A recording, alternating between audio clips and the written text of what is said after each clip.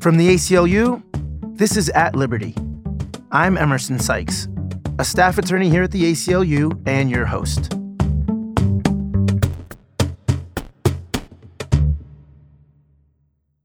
On April 23rd, the Supreme Court of the United States will hear a case called Department of Commerce versus New York. The case is about whether or not a question about citizenship can be added to the 2020 Census questionnaire. The Department of Commerce, which is responsible for carrying out the census, says it needs to collect citizen information and that it has every right to decide what demographic questions go into the census as long as they are reasonable, leaving the courts with limited ability to review the government's action. Arguing the other side in this case is this week's guest. Dale Ho is the director of the ACLU's Voting Rights Project and the first three-time guest on At Liberty. Dale has litigated many important voting rights cases all over the country, but this will be his first Supreme Court argument.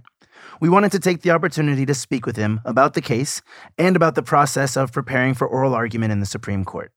Dale Ho, thanks very much for joining us today, despite your very busy schedule. Welcome back to the podcast. Thanks for having me back. Can you start by telling us briefly what this case is about? What questions does the court need to decide, and why is it important? So let me start with what this case is about. It's about a pillar of our democracy. Article 1, Section 2, Clause 3 of the United States Constitution requires a census of the entire population every 10 years. We're supposed to count everyone in the country, adults and children, citizens and non-citizens, whether you're a voter or a non-voter. And it is really foundational for our constitutional structure. That count is the basis for everything that we do statistically as a country in government and in business. It's how we apportion representation in Congress, in state legislatures, and how we allocate $900 billion in federal funds annually. And we do it only once every 10 years. So if you screw it up, there's no way to fix it for a decade. What the government wants to do is add a question on citizenship to the census. And what the Census Bureau has recommended for decades is that it's a terrible idea because non-citizens and people who have non-citizens in their family are, I think, understandably reluctant to share that information with the federal government, notwithstanding the fact that census responses are confidential. And what the Census Bureau has said for decades is that if you add this question, it's going to wreck the accuracy of the census. The Census Bureau predicted that if you added this question in 2020, 6.5 million people won't respond to the census. That's a lot of people. If you put them all together, they'd be our 18th largest state. It's more people than in the state of Missouri. And what's worse is that non-citizens aren't distributed evenly throughout the country. They're clustered in particular places.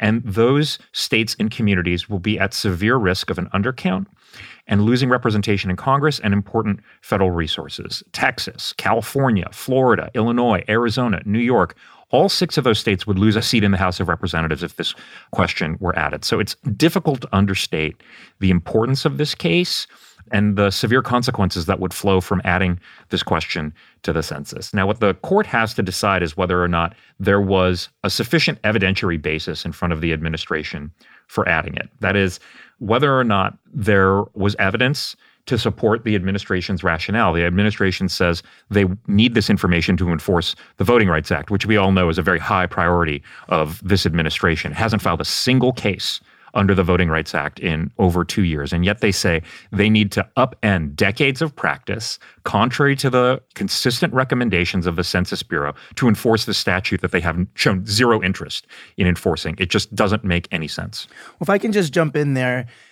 are sort of two key questions here. It seems like on the one side, it's an argument around administrative procedure. Did they follow the proper procedure for adding the question to the census?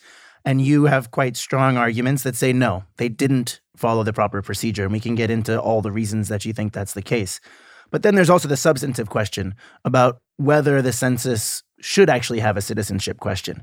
So can you talk a little bit about the substance versus the process? Can you win on one and lose on the other? What does the court need to do here? And what does it mean for you to win or lose? It's actually, I think, kind of difficult to disentangle the procedural and substantive questions here because the administration's procedures here were quite problematic. They overruled the unanimous opinion of the Census Bureau. They concealed their real reasons for wanting to add this question. They say it's the Voting Rights Act, but clearly that's not something that interests this administration at all. They clearly had some other agenda in mind. And we can talk about that. They didn't test this question, which the Census Bureau typically requires before a new question is added to the census, because the Census Bureau is concerned about the accuracy of that count. Those are all problems, and those would be sufficient bases, those procedural violations, for striking down the decision. It's difficult to disentangle the procedural questions from the substantive ones. The question, we're worried, is going to wreck the accuracy of the census. The Census Bureau recommended not to do it, and the administration didn't allow the Census Bureau to conduct all of the testing it would normally conduct to build as strong a record as possible for whether or not this question is one that makes sense. So yes, this case is about proper procedure, but it's difficult to disentangle those procedural and substantive questions. And you talked about the fact that the Voting Rights Act excuse is not credible, right. And that you have evidence that there are all sorts of other reasons that they want to ask the citizenship question. Can you tell us what's the most damning evidence that you found against the government? What really is behind the addition of the citizenship question? Well, the Secretary of Commerce, Wilbur Ross, who oversees the census, he wrote in his decisional statement, where he ordered the Census Bureau to add this question, that his decision-making process was initiated when he received a letter from the Department of Justice in December of 2017 asking for the question to facilitate enforcement of the Voting Rights Act. That memorandum basically echoed testimony that Secretary Ross had given in Congress, that he was responding solely to the Department of Justice, that he had not had any conversations with political actors in the White House about this. And we know, once we got the Commerce Department's documents, that all of that was false. That in fact, by May of 2017, 7 months before the Department of Justice ever sent a letter about the Voting Rights Act, Wilbur Ross was already furious with his aides, writing angry emails to them, asking them why they had not already added the citizenship question to the census. The notion that this would be helpful for the Voting Rights Act appears on only a few pages out of 13,000 pages worth of documents that we got from the Secretary of Commerce. But what appears far more frequently is constant grousing from the Secretary, from his aides, from political actors in the White House, Chris Kobach, who was then the Secretary of State of Kansas and who Steve Bannon put in touch with Commerce Secretary Ross.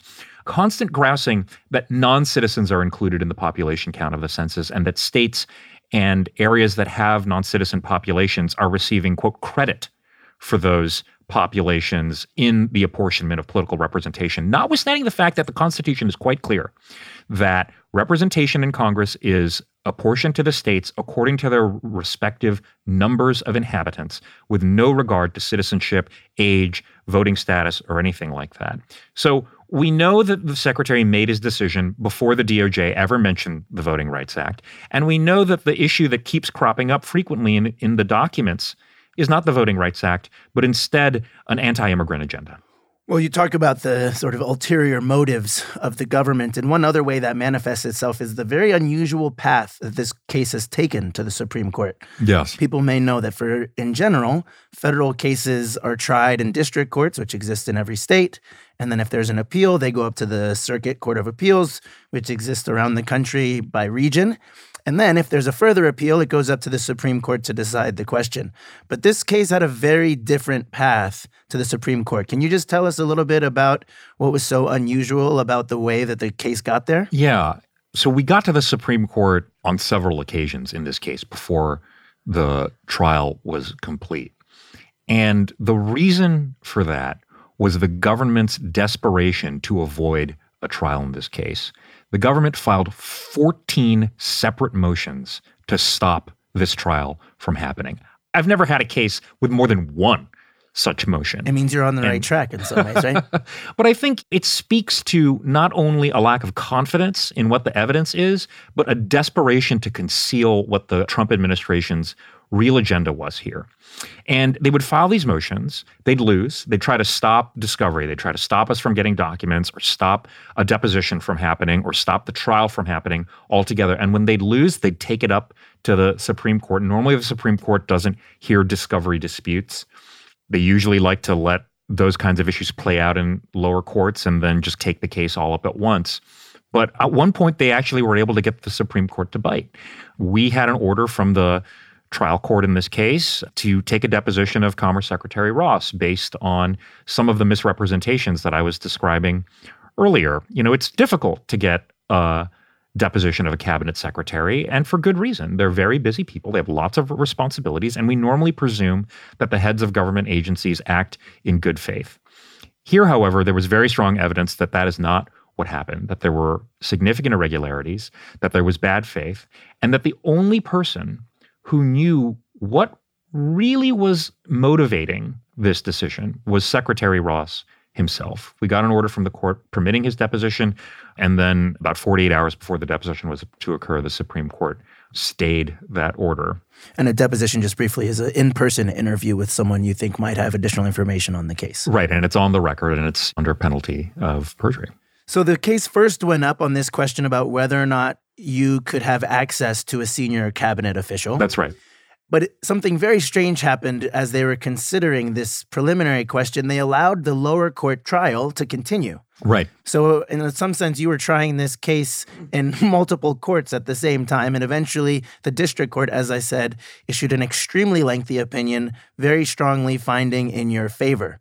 So then you were already at the Supreme Court about this question about Wilbur Ross and whether you could interview him. Mm-hmm. And in the meantime, you won in the lower court.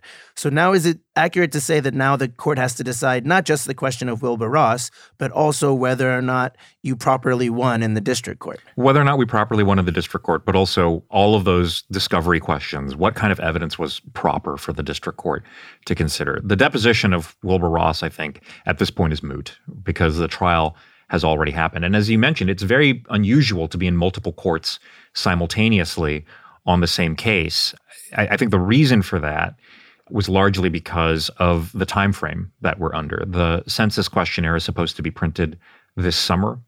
Normally, if you had legal questions that an appellate court was interested in, you might let the appellate court resolve those questions before proceeding with the trial. Normally, we might have been content to let that happen because obviously if we had won, then maybe we could have taken Secretary Ross's deposition and used that evidence at our trial, but we were under the gun. The census forms are supposed to be printed this summer, and I think we all agree that everyone is best served by getting resolution on this case sooner rather than later. Well, I noticed in the ACLU's brief advising the court on whether they should take the case, you basically wrote, you shouldn't take this case, you should leave the lower decision, but if you're going to take it now and decide it quickly. That's right. Well, one of the reasons that we think that the government was so eager to stop this case, and specifically to get to the Supreme Court, is that they probably think that they have a more sympathetic audience in this particular configuration of the Supreme Court. How does that figure into your calculations as you approach this argument? Clearly, they think that they have a better shot in the Supreme Court than they had in the district court. How are you approaching this? Are you tailoring your argument to any particular justice? Obviously, justices can be unpredictable sometimes, so there's some risk to trying to crawl too deep inside their heads. But I wonder how you're thinking about the individuals that are on the bench. Yeah. I mean, to your first point, the Trump administration has definitely acted as though it sees the Supreme Court as a more hospitable venue for its positions than lower courts. Our case isn't the first case in which the administration's tried to leapfrog the normal appellate process, which is you have a trial or a trial court decision, you go to the federal courts of appeals, the circuit courts. These are the intermediate appellate courts that resolve most appeals in the federal system. Very few cases go to the Supreme Court. In case after case, the administration has sought to leapfrog that intermediate step and go straight to the Supreme Court because I think they've made a strategic calculation that they are more likely to prevail there than they are in the intermediate appellate courts. You've seen this in the DACA litigation, in the transgender military ban, and some other immigration-related matters. We've generally opposed that. We generally don't agree that there's a basis for deviating from normal federal appellate procedures. Here, because of the urgency of getting resolution, because of the printing date of the census forms, we didn't dispute that it was better to go quickly. As far as our strategy for the Supreme Court, there's a whole cottage industry of people who play psychologists trying to figure out the idiosyncrasies of the individual justices to try to tailor your arguments to them. And of course, we do a little bit of that in the way that we try to frame the case. But at the end of the day, this case rises and falls on whether or not what Secretary Ross said, which is that this is going to be a more accurate census and give you more accurate citizenship information, whether that is supported by the actual evidence from the Census Bureau and its analysis before he made his decision? And the answer to both those questions is no.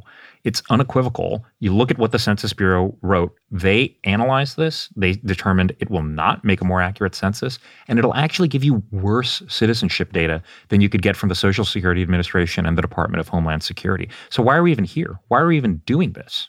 It seems like the basic reason that many immigrant households especially might not want to answer this question that would result in the undercount that you're so worried about is some vague concern about information security and data security in terms of the census information. I know that you said that it's required to be confidential, but if the government is collecting all of this house-by-house information, including citizenship, one wonders where that information is stored and how securely that is done. Is that a major concern here?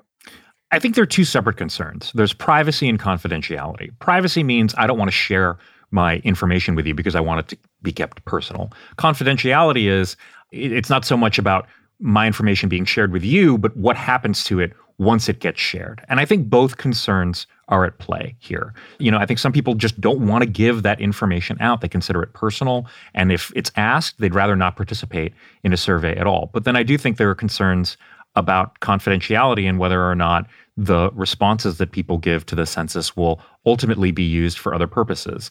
I want to be very clear that federal law protects the confidentiality of census responses. And if people are thinking about boycotting the census because of this question, that's not a productive response in our view. That will cause the very undercount of immigrant communities and communities of color that this administration is trying to effectuate. And those communities will lose the very representation and resources that this administration wants to deprive them of.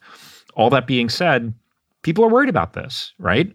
Census responses were used during the Japanese internment during the 1940s to identify, locate, and ultimately incarcerate Japanese Americans. So,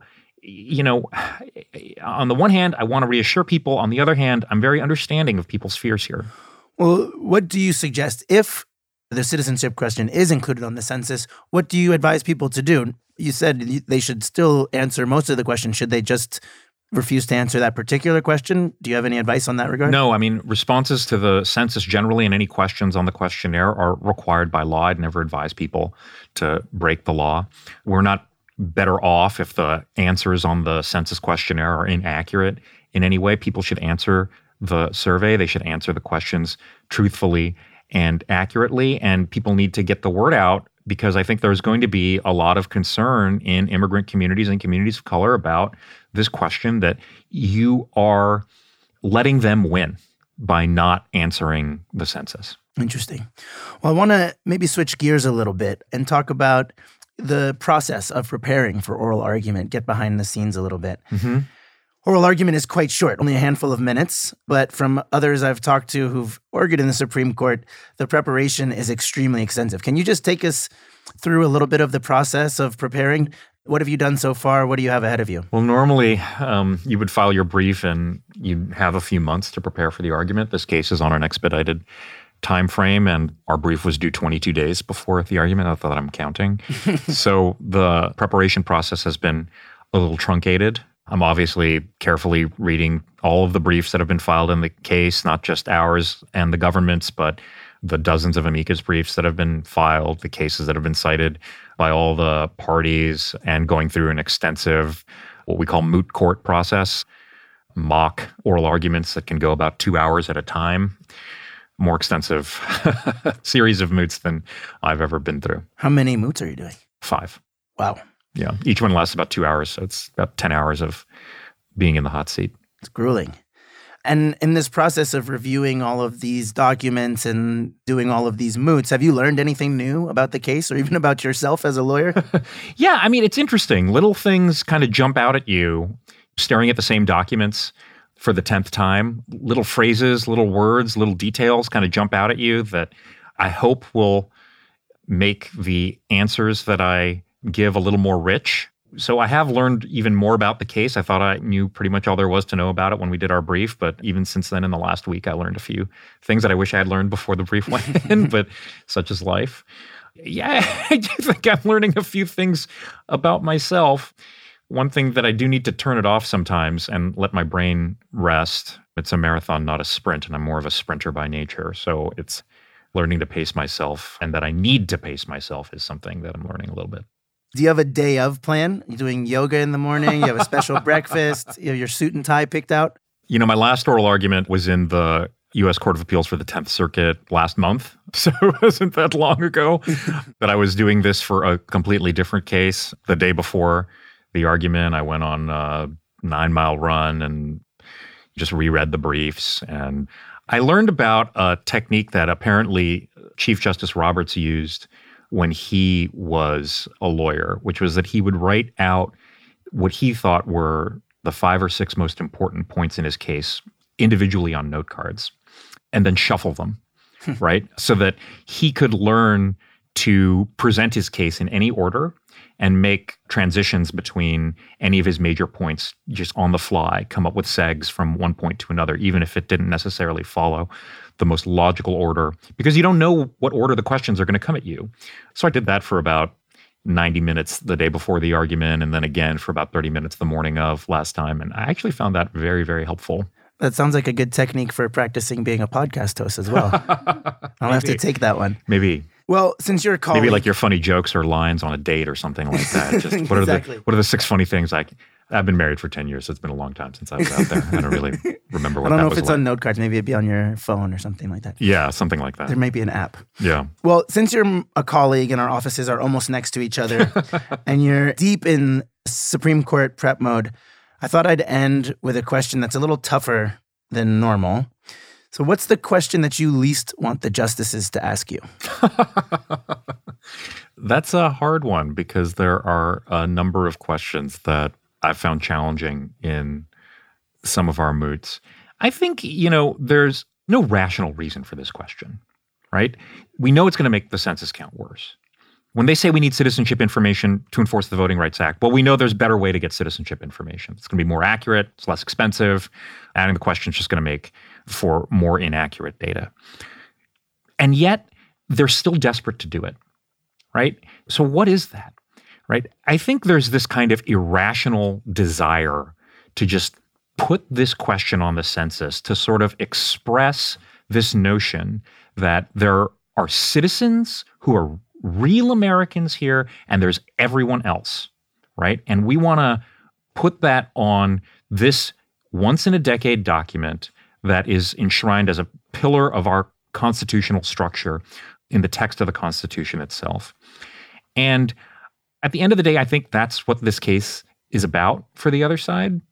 And it would not surprise me if I get questions that aren't about the law, aren't about the evidence, but rather are expressions of that sort of sub-rational desire to have this question on the census. And I'll do my best to keep the discussion about the law and the facts. But I do think it may be difficult to escape the politics of this. And to someone with that kind of political worldview, I don't know what to say other than that it's not the kind of country that I want to live in. Well, it's always nice when you have the law and the facts on your side. So hopefully you can negotiate the politics. We'll see. And just to wrap up, what are you most looking forward to after April 23rd? Dinner with my wife. Wonderful. Can't think of a better way to finish. Thank you very much, Dale Ho. We appreciate you coming back to speak with us. Thanks a lot for having me.